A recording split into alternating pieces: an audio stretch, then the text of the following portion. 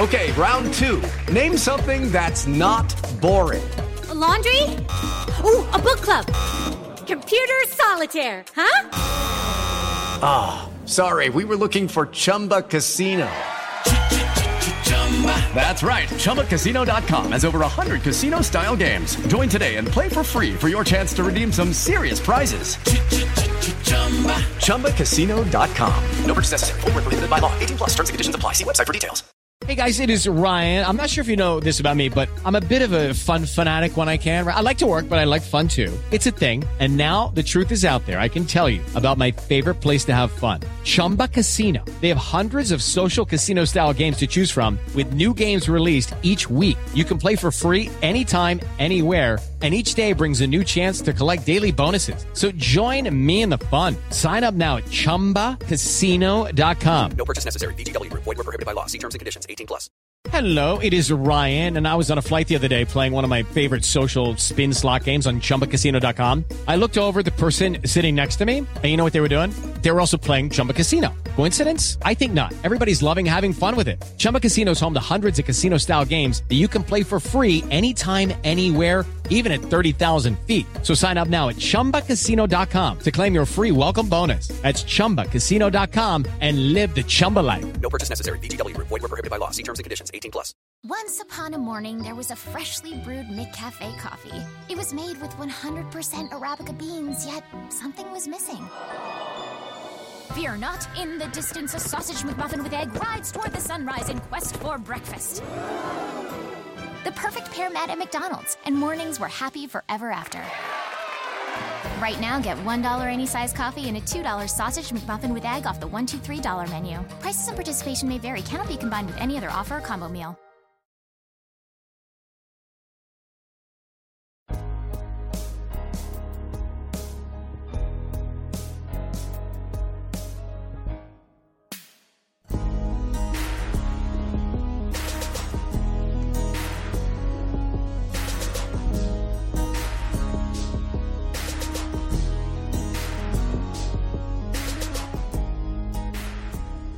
Hey, what's going on?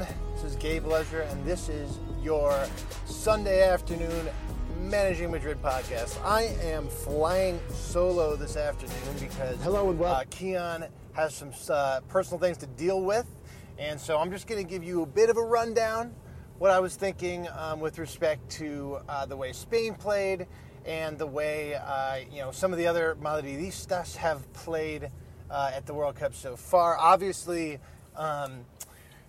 Spain with a bit of a struggle session today as they looked to advance in the tournament. Everyone thought they had sort of had it set up to move to semifinals, and they choked it out against Russia pretty literally. I don't mean choked out. I mean as in literally someone died, but I mean literally they just choked. I mean there was this reminded me as a fan of the Spanish national team, Andrea Real Madrid.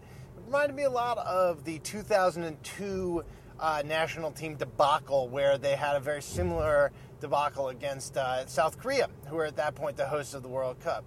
I think that just to sort of get into it, obviously the way this is going to go, I'm just going to do a quick rundown, sort of my thoughts on these games. I'm going to give you answer your questions a little bit later in the day when I finally get home.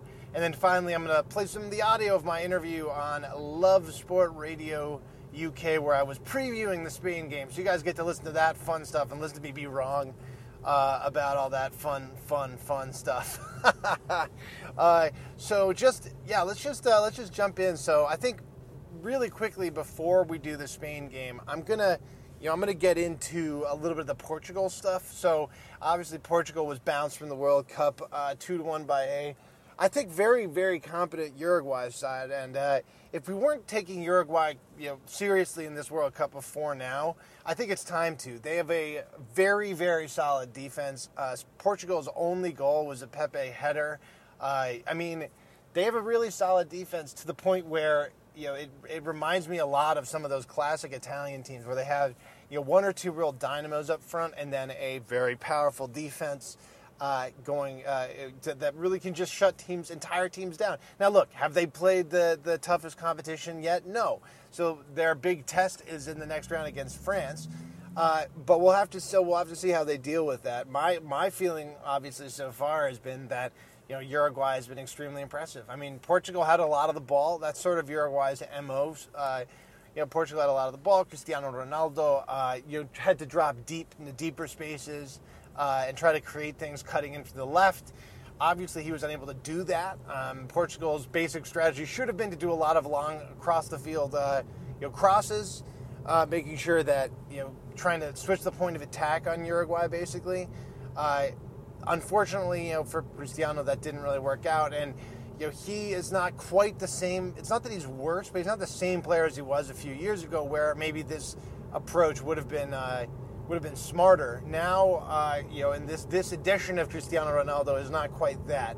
So, obviously Portugal's going home. Obviously, earlier in the day, there was that thrilling France-Argentina game, and I think that the next match in that little quadrant of the bracket will be fascinating. I mean, this whole time before now, I've actually had France as my eventual champion. So if Uruguay can beat a really powerful French attack back, and I think they definitely have all the defensive chops to do that, I think we could really be seeing the start of a deep run to the tournament for Uruguay. I think it could easily end in the final for them if they can continue the defense the way they have, what they've been playing. I would be very shocked if they didn't at least make the semis. I mean, this is a really good team, everybody. I hadn't really realized the extent of Uruguay's power defensively until this match against Portugal. And this is not to say that Portugal is some sort of offensive behemoth. They definitely aren't. They're also sort of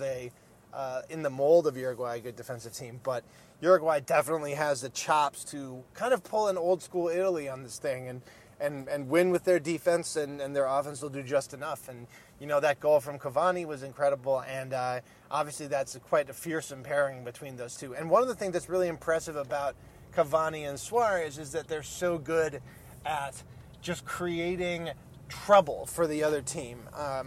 They are one of the best pairings in the sport at just making sure that when a team is pressed up far up the pitch against them, they won't stick around to the same place, right? They move constantly, and they constantly keep a fair distance between them, which forces the two center backs that stay back to guard them to not be able to have both of the center backs guarding one of them, or you're really shutting all it down. There's still a lot of space there, even though they're two forwards moving, trying to grab that ball and go forward with it. So beyond that, I think we'll see how long this Uruguay defense holds out against, let's be clear, one of the most powerful offensive teams in the tournament, with Mbappe clearly in form for France, and Griezmann, and obviously they rested Dembele in this match, and he's absolutely a dynamo as well. So we'll have to see how France approaches this match against Uruguay, and after that I think we'll know a lot more about kind of the future of this tournament after this match. So that's one of the ones I'm really excited for. Let's talk about a match I am absolutely incredibly not excited for. Spain, Russia. Anyone who's a Spain fan from the same era that I am will know that this Spain team actually do have a history of sort of being chokers. I'm not saying that they are chokers. I'm just saying that they're sort of chokers. And this edition of the Spanish side did seem to be choking in this World Cup. Now, who's to blame for that is a totally different question. But I think that regardless of who's in charge, regardless of the manager, regardless of anything else, you have to put everything aside when you're a professional. And it just seems to me that some of these players weren't all there today. And when it came down to the very brass tacks, the bare bones,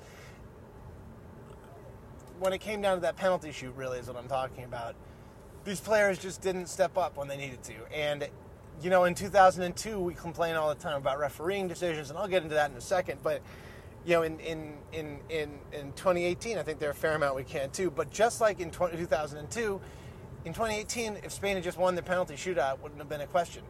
But they couldn't. They couldn't convert. De Gea missed badly on every single penalty other than the first one where he got a finger to it. it was a bad performance from Spain. Coque's penalty was terribly taken, and then Iago Aspas' penalty was also, just showed the signs of being an unserious shot. It seemed like he just was overthinking it, hit it too hard, it went out. So, it's an incredibly disappointing World Cup for Spain, and this is a game that I think, we can discuss it, but I don't think this is a game Spain would, in kind of the traditional way, we would say Spain deserved to lose. But the problem is that in a one-off tournament like this, deserves really got nothing to do with it. You just have to be professional, and you have to be able to convert the opportunities that you get against teams that are bunkered in. It reminds me, the way Russia played this match, obviously it was lucky, but it was also very composed defensively. They had a very tight two lines of two defensive structure. They played in a 5-3-2, which I think is a very interesting and smart way to go at the Spain team. I just, to be quite frank, this is a team Spain really should have beaten, but it was an unserious Spain team, I think, that went into, or that approached the end of this match. Let's quickly talk about the game itself. Obviously, Spain converts on, frankly, a pretty lucky own goal. They had a lot of opportunities to convert. They didn't. And by a lot of opportunities, what I really mean is they had a huge amount of horizontal possession, not a tremendous amount of vertical possession. But there were opportunities there, and they just simply, the various forwards in this match just simply failed to convert when they were given the opportunity. I think in particular, I think this match is really a black mark for Diego Costa. I just felt like he was basically gone almost the entire match. Basically didn't touch the ball. When he did touch the ball, he did not look comfortable on it. It was a match that maybe cried out for Diego Costa's height, but he did not use that particularly well. And so when it seemed like he was off, I think that if it were me, I would have wanted to convert. I would have wanted to change up my striker pretty quickly, just because in this type of match with these players, you want space. And what Diego Costa did not and has never provided this Spain team is those incisive cutting runs that a Iago Aspas type, a David Villa type, who back in the day did it. But this kind of smaller, more midfielders forward kind of nine that Spain has played in the past really does. It's the player that can drop to the wings and create those pockets of space that they're then midfielders and wingers can run onto. So that's sort of where I am with this stuff. I do want to talk about a couple of the controversies. Let's just get into it quickly. The handball rule is incomprehensible to me. It would be comprehensible to me if referees would call it in this tournament consistently. But today what we saw was a handball penalty called that was not called against Argentina in the Nigeria game, and was not called previously in the tournament, and then was called. So it was basically two on and two on each side of this, where the player gets a ball accidentally headed into his arm, and then the referee basically has to call. And now look, let's be clear also. When you're playing the host of the tournament, you're not going to get this call. Spain didn't get it in 2002. They didn't get it in 2018. And especially they're not going to get it when they're playing fucking Russia. So they have to be able to be professional and not get their minds locked into these little injustices. If they were going to go forward and beat, a very well-positioned Russian side defensively. And fundamentally what happened is that going into that second period of extra time, Spain had a player go down in the box. On replay, to me, it did look like he was pulled down. And at this World Cup, referees have been calling that as a foul. I think that fundamentally what happened is that rattled the Spanish players. That feeling of injustice, you saw it before the penalty kick shootout. All of the Russian players were there together, very determined looking. Sergio Ramos talking to the referee still about getting yanked out of the box. He's pulling his shirt, saying all these things. Listen, at this point, you need to focus. There's still a way to win this match. And it's just like in 2002, and I know I keep coming back to this, but just like in 2002, Spain showed a lack of professionalism to convert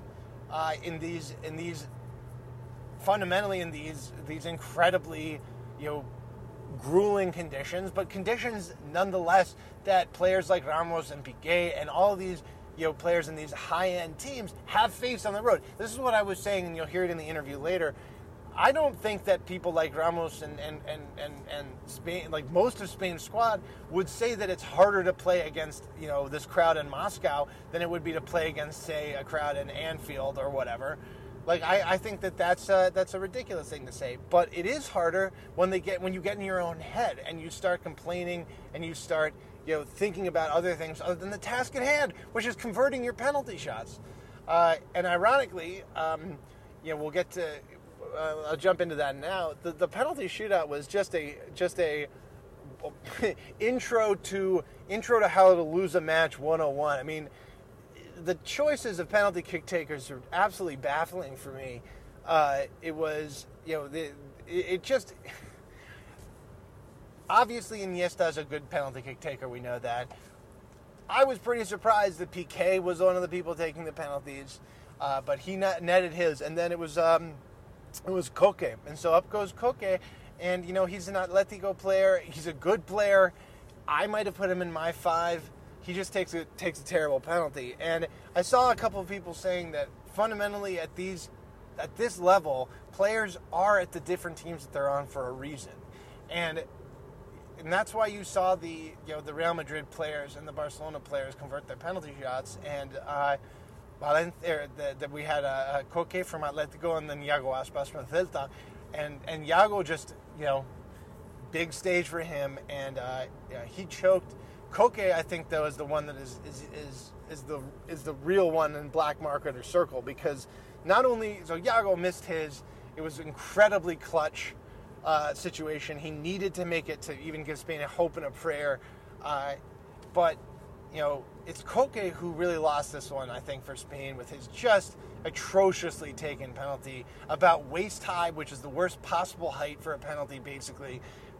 Waist high, right down the right quadrant, that the center of the right half of the goal. It's exactly where as soon as he hit it, it was a terribly taken penalty, and you just have to wonder if maybe Koke had hit it a little bit harder or just done what the Russians were doing right, which is hitting it hard and right down the middle, whether he could have converted the penalty kick. And my feeling is that he probably could have. But ultimately, this is a match that Spain is going to want to forget and move past. Now, obviously, I was one of the first people to jump into this blame game because I think it's important to point the finger at the people who deserve to have the finger pointed at them. And in this case, I think, look, obviously it's the players that drop the ball, sort of, but also, Hierro. Generally, I think this is one of the few games where he got a lot of his substitutions right. I think he got his lineup basically right.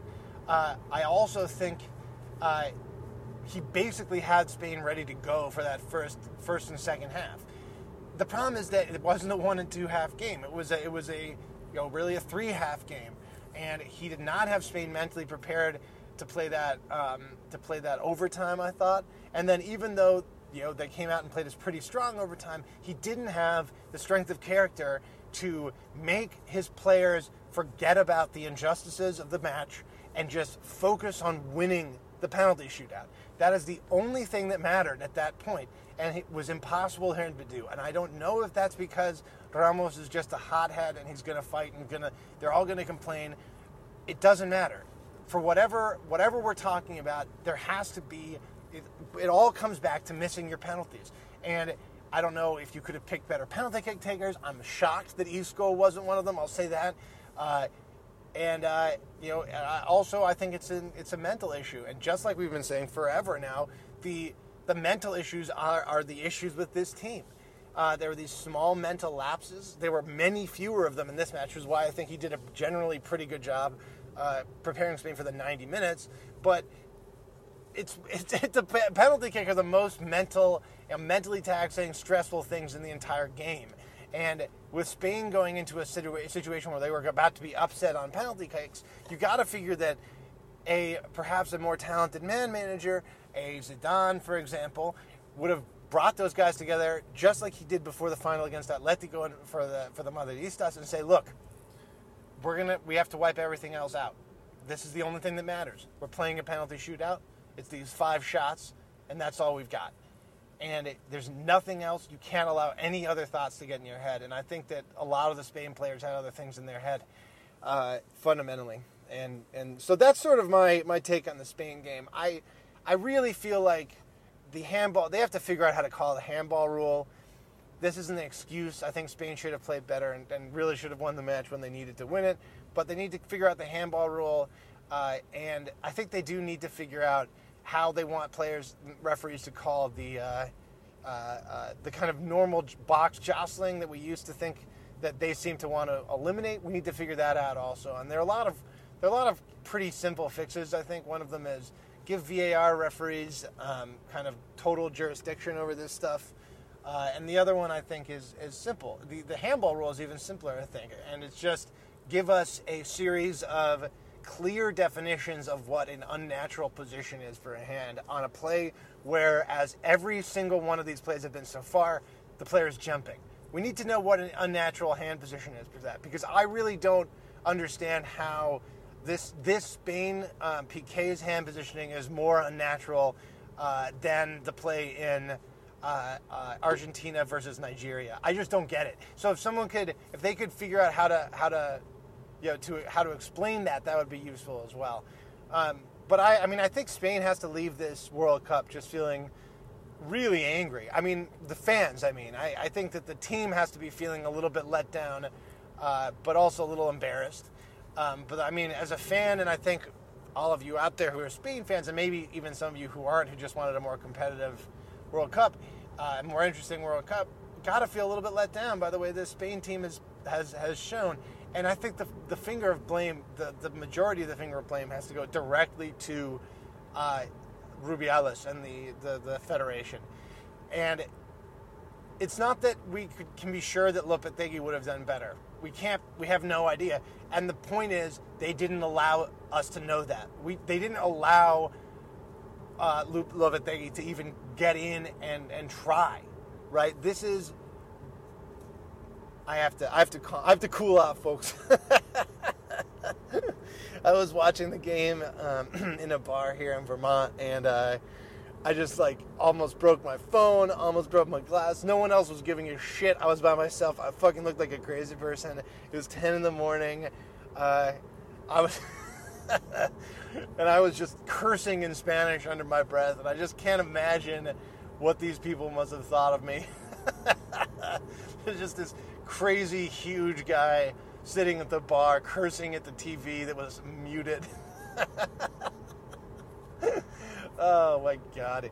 I felt like it was better to watch it in a bar by myself where no one knew me than to, I had a couple of friends who were doing watch parties, and I really am not the kind of person that can, I talk to myself throughout these matches as a kind of way of keeping myself sane. And if anyone disagreed with me, I think I would have flown into a rage today. So, and I need to cool off. I need to cool off about this. I think that this entire World Cup campaign can be placed squarely at the feet of the Federation. However, it's not that we know for sure what would have happened with Lopetegui. We don't, right? Obviously, we don't. But it's that the idea of sacking a manager I need to calm down. But the idea of sacking a manager 2 days before the World Cup is such a gross power play. And I don't think we should ever forget that this is how this federation is going to do business. It was an ego move. It was a move to try to save face. I think you can certainly say that Madrid didn't comport themselves with perfect valor in this. But I also think that can't matter. You have to make the call that's best for the federation, and I think he has a lot of things to answer for. honestly, if he were a man of principle and honor, he would resign, because it's what he's done is essentially take a very deep, very talented Spain squad that was rolling into this World Cup and took its legs out, essentially. Fired its manager, and what you saw, the result was a Spain squad that couldn't keep its focus, that that didn't have any confidence, it seemed like, in its manager, and didn't expect to win the games. It expected sort of to choke, and that itself is it's a sign of mental weakness that you get when you have a squad that doesn't follow or believe in its coach. And on top of all of this, he appoints Hierro, who by all accounts didn't want to be the coach of the national team, and who's I can't tell whether Hierro is a good coach or not. What I can say is that he was thrown into an incredibly unenviable position of coming in after a coach who was widely liked by all the Spanish players, and he was thrown into that, tried to follow that guy. So I think the blame has to rest squarely on the feet of the Federation of Rubiales.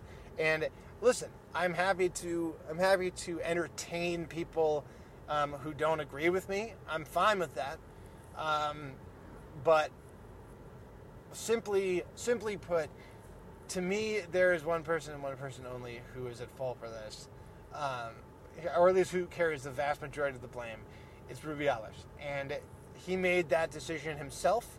He made that decision based entirely on ego. He made that decision without the consent of the players, and we just have to go back to some of these statements that everyone was making at the time, which was, if you all remember, no, he didn't talk to the players. The players clearly, all these reporting, the players didn't want Lopetegui to leave. The players, well, we'll make the best of it. It was what they were all saying, and we're professionals. But that's the answer you give when you're not happy about the things that happened, right? This is the kind of pre-packaged player answer when you're not super excited about the things that just happened. And good on them, sort of, for being able to keep their cool in the face of having the widely liked manager yanked, fired out of the blue, and 2 days before their first opening match. And that's sort of the end of my little bit on Spain. I'm bummed out, guys. I'm bummed out. I think that should be evident from what I've been saying. But I'm honestly, this is a tough period. I think it's going to be nice, sort of, to get back to thinking about Real Madrid for me. But this is a tough loss. I don't think there's any way to sugarcoat it. Russia is not a good team. Spain should be beating them. It shouldn't even be close. Russia's also kind of a gross team. No offense to any of our Russians, it's kind of gross. They clearly benefited from some favorable refereeing, just like in 2002, Korea did. And in this match, it was a sort of the same story. I think this was a likable Spain squad that became, over the tournament, that kind of remorphed into that old school Spain squad that is a classic choking squad. They get into these big moments and then they miss their penalties. And I don't really know how else to talk about this. It's there's a very bad taste in my mouth. I'm very annoyed and angry at the way that the Federation handled itself. I don't think anyone who's listening to this show probably expected me to say anything else. Fundamentally, I know that Kian and I had a show where I basically said all this stuff already. So that sort of is where I am, and I think there's a lot more. We're going to dissect all of this stuff in great detail. I think you can kind of nitpick how Spain approached the match tactically, but I actually thought that if you listen to the last show that I did with Kian and I did, I think Hierro made all of the right subs and made all of the right lineup changes. If you look, this is a very progressive, we'll say, lineup from Hierro, where he sort of said, look, we're going to have to move beyond some of these older players, and give some of these talented youngsters a chance. And so he runs out Asensio, he benches he benches Iniesta, he starts Koke, who was the architect of that first game, and who I thought actually had a pretty damn good game generally. And the team, I think, played a pretty strong game against a team that basically didn't create a single chance on goal other than a really questionable handball penalty that they sort of fluked into. So, I mean, Spain did dominate this match. It's just that when it came down to converting the penalties and taking that, winning that coin flip that is so much about luck and guts, they just didn't have the mental fortitude to do it, and that's a disappointing thing, and it's a thing that I think I think we can leave squarely at the feet of the federation, not because the players don't deserve blame for it, but because the players weren't mentally prepared for it, because they didn't have the manager that knew how to mentally prepare them for this moment. Hierro is a coach, but he didn't want to coach the Spanish national team, didn't want this position, and didn't know how to deal with what was put at his feet, which was a group of players who were panicking and who felt that they had been hard done by the referee. I think fairly felt that way, and then couldn't bring them together to convert the opportunities that were given to them. And it's just as simple as that. It's as simple as that. All right, we're going to jump into your questions here shortly. I'm going to take a quick break, and we'll back to you soon. All right. And we're back. Sorry about that. I was in my car when I was recording earlier because we are very short-staffed on this holiday weekend. But I'm just going to jump into your questions now. That I hope you all were okay with me ranting a little bit about the Spain game before we jumping into questions. I feel like that's the kind of thing that I needed to get off my chest. Anyways, so let's just not tons of questions today. Just going to jump in, kind of do all of them. Going back to a little bit. So, Jihan Watson, just going to do this in kind of chronological order, asked us about the Leunen signing and whether that eliminates the potential for a Donnarumma signing. And this, just so that everyone remembers, if you donate on our Patreon page, patreon.com/managingmadrid, if you donate $5 or more, we will answer your question on every show that we do. So I promise these are, we will answer all of your questions this time. And if you send in your question after we're done recording, we will answer that. Anyways, let's just jump into Jihan's question here. And yeah, I do. I actually think that some of the more recent rumors, I think that came up, kind of popped up after you asked this question, Jihan, that Madrid are kind of circling back around to Thibaut Courtois, who is in the last year of his contract and may be gettable for a lower price, may mean that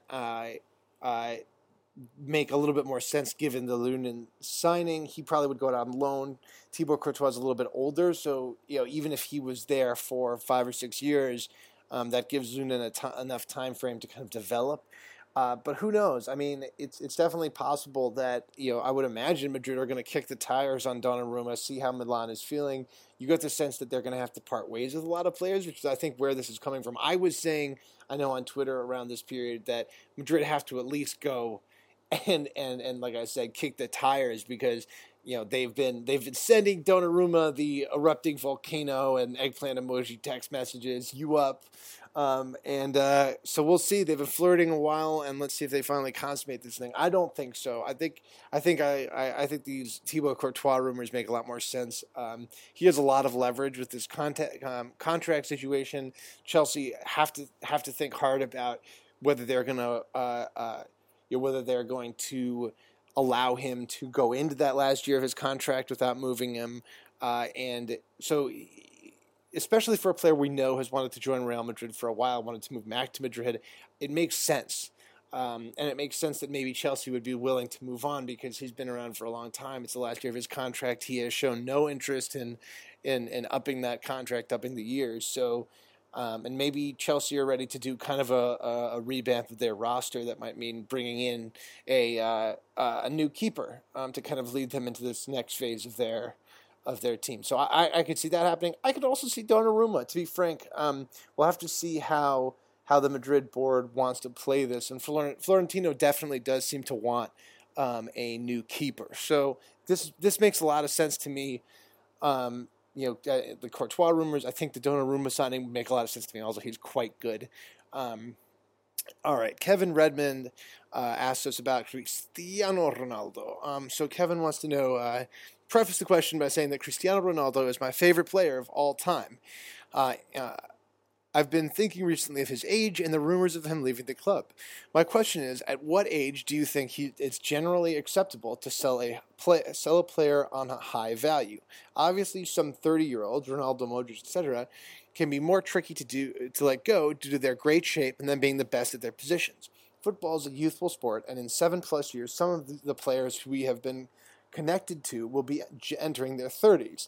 What are your thoughts on age and transfers? Also, if you're listening, Kylian Mbappe, I think, has begun on behalf of all Madridistas and saying, come join the best club in the world. Definitely co-sign, dude. He's so good. I think there's a lot of questions on age. And I think you're really astute to point out that there's a difference between how people age. Some people at 30 years old, I mean, I know I'm turning 30. I feel like I'm 60. But no, some people definitely age differently than others, and especially with in this sport that's so physically demanding, you have to wonder when time will come for these players. And with these guys who are still absolutely in top shape, who are playing at the absolute best top of their game, it's hard to think that this is the astute moment to sign. I think, one of the things is that on terms of Cristiano Ronaldo, maybe it would get more bulk value for him in terms of literal just transfer value when you sell. But you also have to consider that when you sell Cristiano Ronaldo, what you're also doing is selling a huge amount of your marketing. And this is something that Josh Zeitlin likes to bring up whenever we talk about this. And the marketing dollars are not at all small, and especially with someone as wildly popular as Cristiano Ronaldo, who in fact has almost as many social media followers as Real Madrid itself. You have to feel that he, at least in terms of, you're talking just pure value, if you mean value in terms of money, that having him in the club is almost better than not having him at the club by itself, just based on his star power alone. In terms of actually what's good for the club, I think we will see in the next couple of years some of these players start to show their age a little bit more. I mean, Cristiano Ronaldo seemed like he was, although the kind of underlying metrics at the beginning of last year did not kind of support Cristiano playing producing the way he was producing. I'll say I think he was actually playing better than his numbers showed, and that kind of buoyed him into the second half of the season where he played out of his mind. Modric obviously is just crazy consistent and a brilliant player, and I think Madrid would be crazy to part with either of these two players, frankly. I think you do it when you there are scenarios when I can imagine at least Cristiano Ronaldo. I think if they want to go, you have to listen to them because they've been such great servants of the club. And I also think that if Madrid can set up a really beneficial swap that doesn't lose them attacking power and marketing dollars. So, for example, if you could imagine a situation where it's been rumored that Real Madrid and PSG would arrange some sort of combination of money and whatever for Neymar and Cristiano Ronaldo. I could imagine that happening. I don't know. The Madrid board would have to decide whether that's something that they want to pursue. I think, crucially, and this just goes, I think, back to your point. There isn't a one-size-fits-all situation for age. By Cristiano Ronaldo's age, Kaká had already basically fallen apart.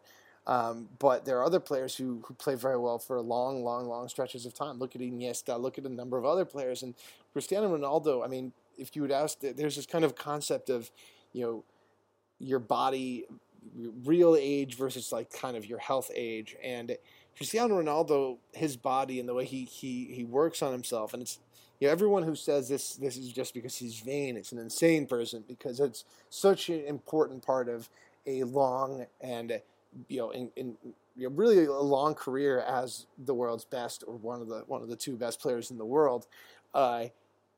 Is the incredible shape he's kept himself in, and his, I think, biological age is definitely older than he actually looks like, and his body's age is, if that makes sense. They're these two different concepts, right? And he's playing as if he were, the numbers are backing him up as if he were like a 25-year-old. So I just don't think you can get rid of that production from your team. And it's really when he begins to drop in production that you think maybe a team will take a gamble, not even a gamble, just go out and get him and say, look, we're accepting the drop in production. We're okay with what he is now. We want the marketing money. We want this, and we'll take this player at the price you guys are setting for him because we think that that's a value for us. And I think that time will eventually come. I can't say when with him because of, like I said, it's very unclear what his kind of metaphysical body age is, despite his biological age is. I don't know. So I don't think there's a one-size-fits-all solution to this. Obviously, eventually you move on, but it's going to be a case-by-case basis when the right time to move on from a player is. All right. The last question is from our friend Sajid Rayaz. So Sajid has this is titled the question, Messi is not the greatest of all time. He says, what do you guys have to say about the loads of people defending Messi and calling him the greatest of all time?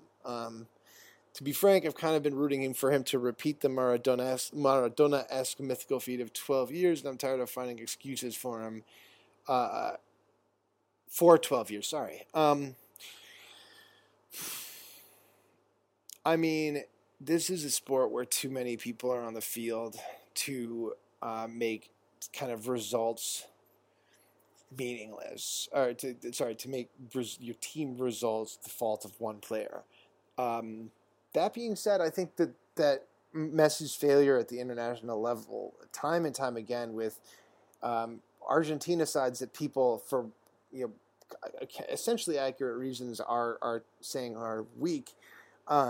Regardless of that, this is still a team that is an extremely powerful attacking side that anyone who is trying to find excuses, and if you're seeing anyone saying that this is a team of scrubs, just remind them who else is playing on the team other than Messi, and that, it's the managers and the players' job to find a way to make these players work together. And there may be a bunch of scrubs at some positions, but a team that good shouldn't have as many problems as Messi's Argentina have had over the last few years. And this World Cup, I think, wasn't, obviously he didn't play well, and Argentina's did not look very good, but this World Cup is not, I think, the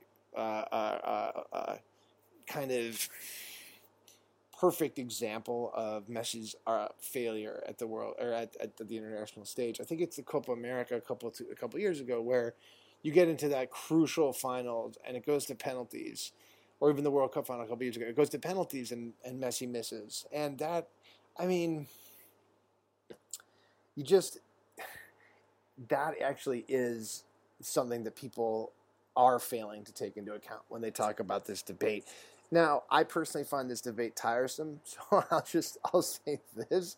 I'm not particularly interested in it, but that doesn't mean that it's not, something that people talk about all the time, and rightly so. It's really fun, and this is sort of what sports are about, is to talk about stuff like this. But I would like to just point out that his numbers at the club level probably are superior to Cristiano Ronaldo. It's just in terms of pure numbers. But if you actually look at the importance and kind of guts that he brings to the team, I think that over his tenure, he hasn't shown to be that kind of powerful, pure leader that Ronaldo has shown over his time both at Real Madrid and at Portugal, where, it's, I think it is a big selling point on Cristiano Ronaldo's claim that he basically willed that Portuguese team to, and led that Portuguese team to the Euro Cup championship in 2018, which is, it's not the World Cup, but it's a big, big, big championship. Messi still has time in his career to win a World Cup too. The next one in Qatar could very well be, he'll be old, but who knows if he'll be, who knows what the Argentine team is going to look like and whatnot. But at the moment, I think that his credibility on the international stage, which just seemed to be like whenever there are the big moments, he seems to disappear, is actually, it shouldn't just be brushed aside because he has such amazing club numbers. And the people that are doing that are either unwilling to listen to arguments about things that don't involve numbers, because of course these numbers, the numbers are there for him. It's about things that are beyond numbers. And if that's not something they're willing to engage with on, then you're not going to be able to have a fruitful discussion, because Messi does have just absolutely all-time numbers. But the failures at the international level and what they are as failures of leadership exist. And he's wearing the armband for his team. He's, and he should be the leader by presence and by example, and also by actually getting in people's faces and forcing them and getting in their face, telling them how to play the game. So I think that really does. I think that really does speak to his claim, and this is like I said, a debate I'm not super interested in, but it's also a debate that I think will continue to rage going into the future. I know that Kim McCauley said, that wrote a whole article about this, and I'm not a person who disagrees with Kim at all. So, but this article I thought makes a strong point that if you can't just hang all of the team failures of these Argentine teams at Messi's feet.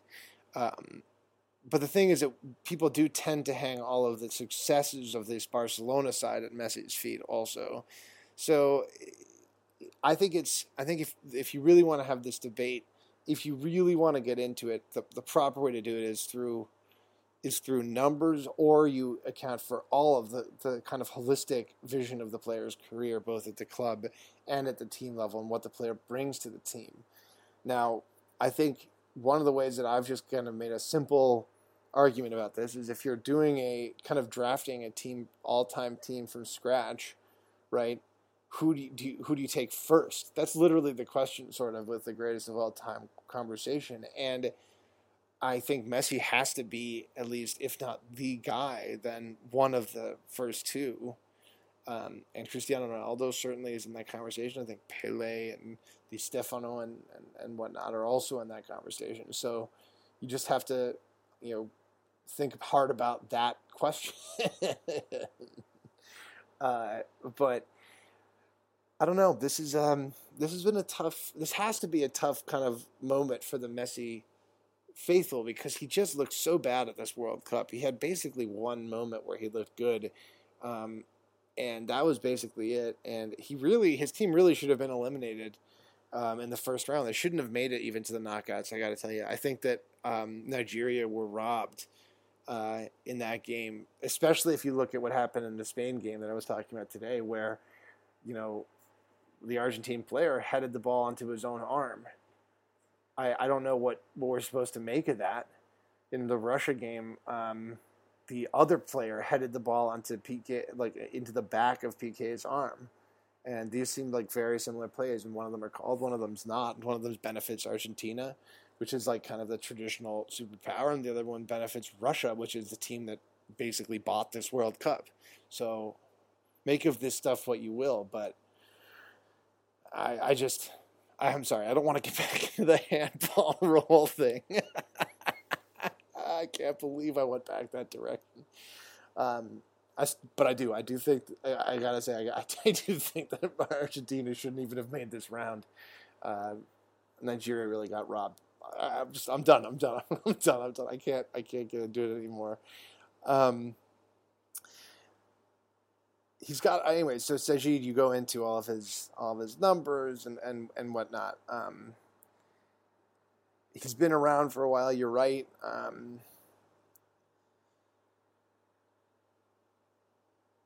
I think you say that all this should tell you how long he's been around and the fact that he hasn't done enough with Argentina to warrant this status. I don't agree with that. I think that if what you're getting at is that this is pointing towards a situation where you would say that Messi should be eliminated from this conversation, then no, I fervently disagree with that. I think that's wrong. I think any conversation of the best ever to do this sport, right, to play this game, has to include Messi. You'd be comically wrong not to. Just like it has to include Cristiano Ronaldo. It has to include it. I don't know what the answer is, and that's sort of the whole point of these discussions, that you can never make this claim and have it not go contested, right? Like, so it reminds me a lot of the basketball debate where we were in the process of witnessing LeBron James, who I think has arguably numbers and is credibly the best player ever to play this sport, and where we come down, right, in basketball, because we're very American in this sport, is that LeBron, he moved around, he kind of bought himself a couple championships. Never mind that he, in those championship runs, was incredibly impressive in the way that he played and basically, willed himself to them or got whatever, and then that he willed his team back to the finals 3 years in a row with the kind of mediocre Cavs team. And he's had every single year he's played in the finals the last 3 years with the Cavs team. He's deserved MVP, and he didn't get it. I know they lost. He still deserved MVP, and I will absolutely die on this hill. And obviously he brought his team from 3-1 down against arguably the best team in the history of the game and this current version of the Super Warriors. So, and I think that's a lot. There's a lot of that to say about Messi. The only difference, right, is that Messi seems to not have even the ice in his veins that Ronaldo or that LeBron has. So the greatest of all time debate in basketball is actually tougher because LeBron, to me, has a better claim than Messi has. If you just break it down to that classically American thing of how did they help their team win championships, and LeBron, willed his team to those championships. He did it himself. Michael Jordan obviously did too. But Messi is, I think, one of those people who really does have lacking that ability to just will his team to these historic runs. Okay, that's it for your Managing Madrid podcast. Toss us a couple bucks on Patreon, patreon.com/managingmadrid. And we will always answer your question on Facebook or on the show. We will, if you want, it goes all the way up. You can sponsor the show. You can even pop on and join us for a episode. You're about to hear me on Love Sport Radio UK previewing the Spain game. I know it's a little late for this, but I hope you enjoy that. Before I mention that, I do also want to just shout out again to Daniel Smith for his fantastic shirts. You can buy those at RealMadridChamps.com. They are incredibly dope. I really encourage everyone to go check those out. They're very, very, very, very cool.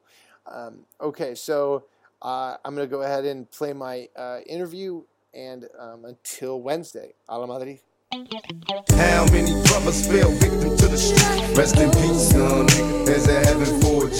Be alive if I told you that I never thought of that. My niggas, we the last ones left. But life goes on. How many brothers fell victim to the street? Rest in peace, young nigga. There's a heaven for you. Be alive if I told you that I never thought of that. My niggas, we the last ones left. Life goes on. As I bail through the empty halls, breath stinking in my drawers. Ring, ring, ring. Quiet, y'all. Incoming call. Plus, it's my homie from high school. He getting by. Joining us now is Gabe Lezra from the Managing Madrid podcast. Good afternoon, Gabe. Everybody, how's it going? Good afternoon. We're very well, thank you, and thank you for joining us. Gabe, Happy to be here. What's the vibe like in Spain at the moment then? They topped their group, but they've not been convincing, have they, by any stretch of the imagination?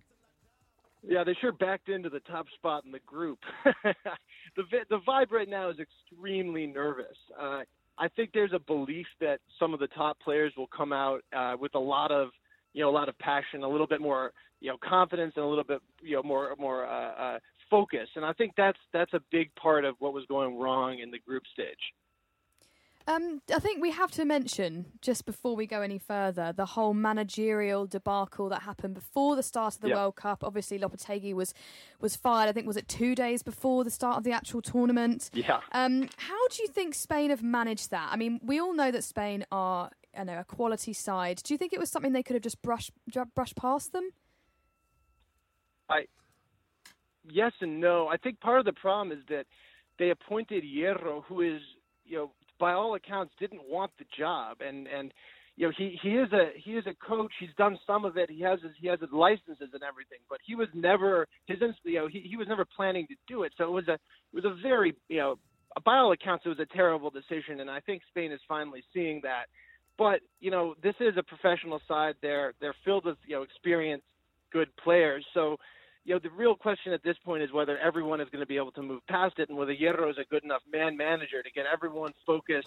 Because if this side is focused, I think we've seen what they can do. It's not like he's made massive tactical changes from the side that we thought was world beaters when they took on Italy in the Bernabeu. So it's really just about making sure the players are all focused and executing the game plan that he's drawn up for them. Gabe, what's the vibe? What's coming out of the country? The fans, are they really behind the team? What do they expect from the next game? There's a lot of nervousness, and I think that there's going to be, a lot of questions and hard questions asked if Spain doesn't perform well against Russia. And that doesn't mean that they don't get through or whatever, but the team is. There's a belief, I think, that I've seen that this team will kind of pull it together. But there is also a lot of nervousness because Spain really did back into that top spot in the group. I mean, getting that draw in the last minute against, admittedly a strong side Morocco, but not by any means a team that Spain should have any problems with. And with the help of VAR, it's just not inspiring any confidence in the side right now.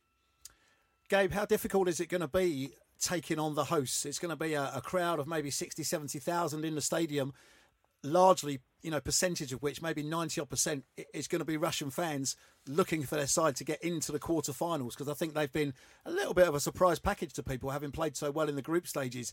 Is that going to be difficult for the Spaniards, playing the Russians in their own backyard?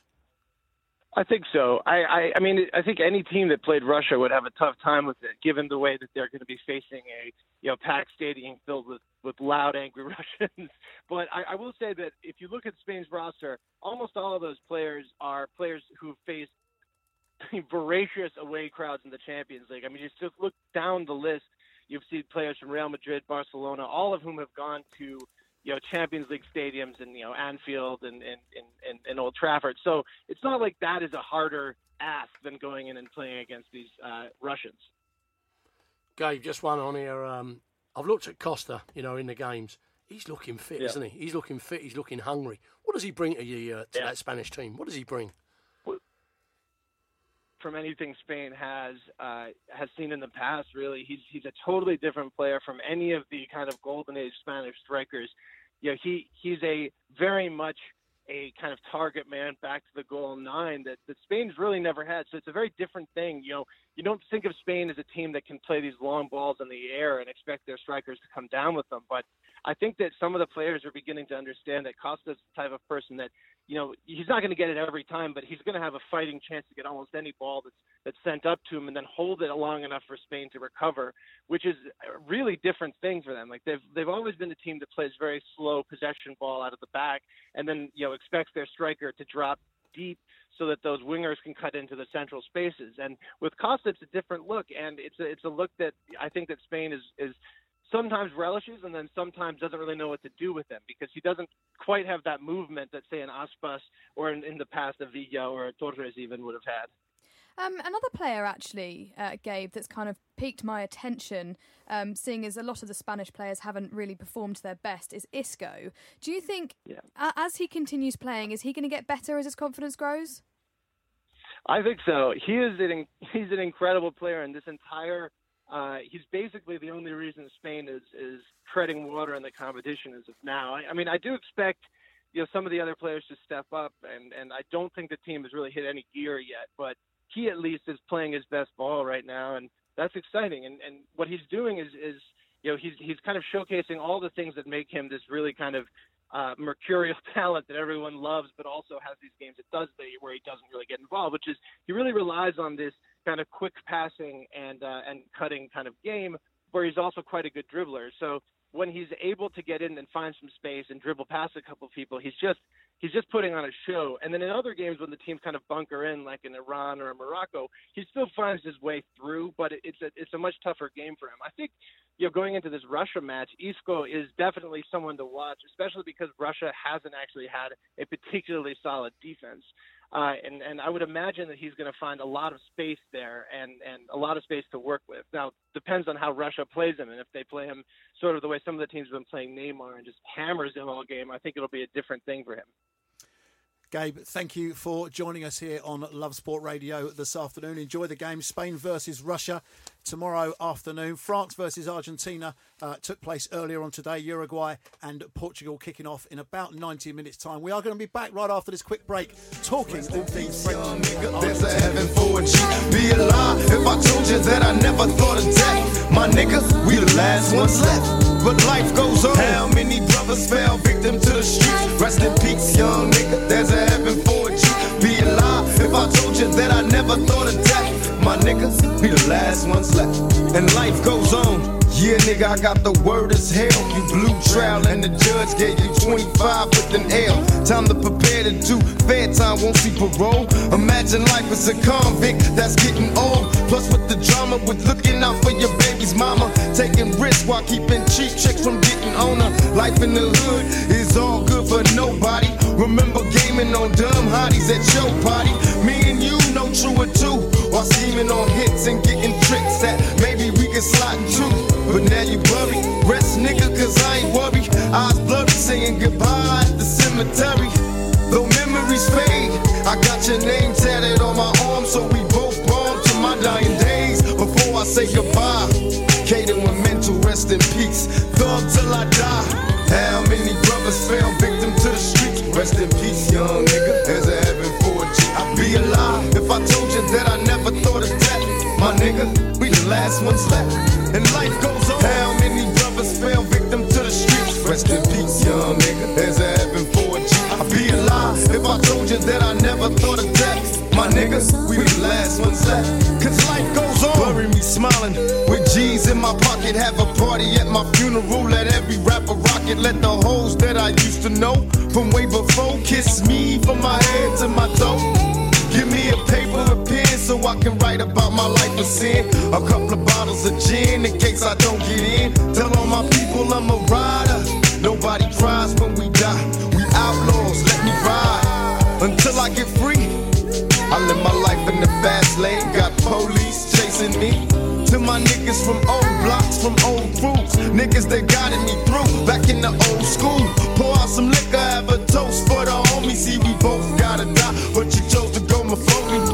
And brothers miss you while you gone. You left your nigga on his own. How long we moan? Life goes on. How many brothers fell victim to the streets? Life goes on, homie. All homies that passed away. Niggas doing life.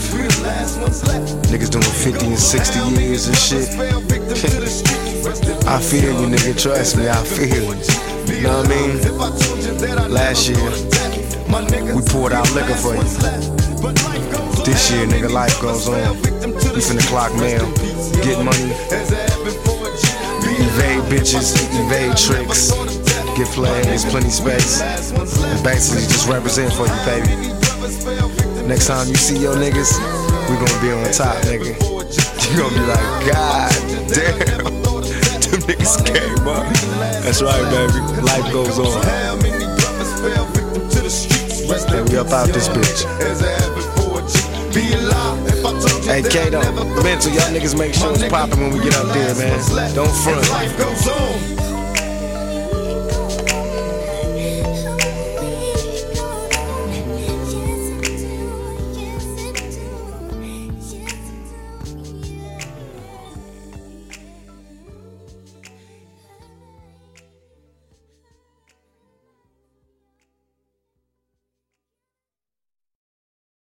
Introducing the amazing iPhone XS you'll love on T-Mobile, the most loved in wireless. It's the perfect way to stay connected to those you heart most. Fall in love with iPhone XS on T-Mobile. And right now, trade in an eligible iPhone and you'll save $300. Visit a store or call 1-800-T-Mobile. If you cancel service, remaining balance is due. Qualifying service and finance agreements required. $279.99 down plus $30 per month times 24. Full price $999.99. 0% APR for well-qualified buyers plus tax on full price. Allow 8 weeks for rebate. Introducing the amazing iPhone XS you'll love on T-Mobile, the most loved in wireless. It's the perfect way to stay connected to those you heart most. Fall in love with iPhone XS on T-Mobile. And right now, trade in an eligible iPhone and you'll save $300. Visit a store or call 1-800-T-Mobile.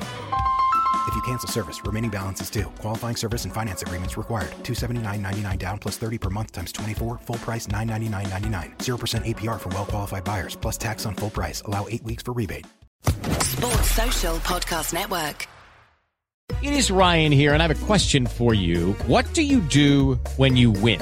Like, are you a fist pumper, a woohooer, a hand clapper, a high fiver? I kind of like the high five, but if you want to hone in on those winning moves, check out Chumba Casino. At ChumbaCasino.com, choose from hundreds of social casino-style games for your chance to redeem serious cash prizes. There are new game releases weekly, plus free daily bonuses. So don't wait. Start having the most fun ever at ChumbaCasino.com. No purchase necessary. VGW. Void where prohibited by law. See terms and conditions. 18+.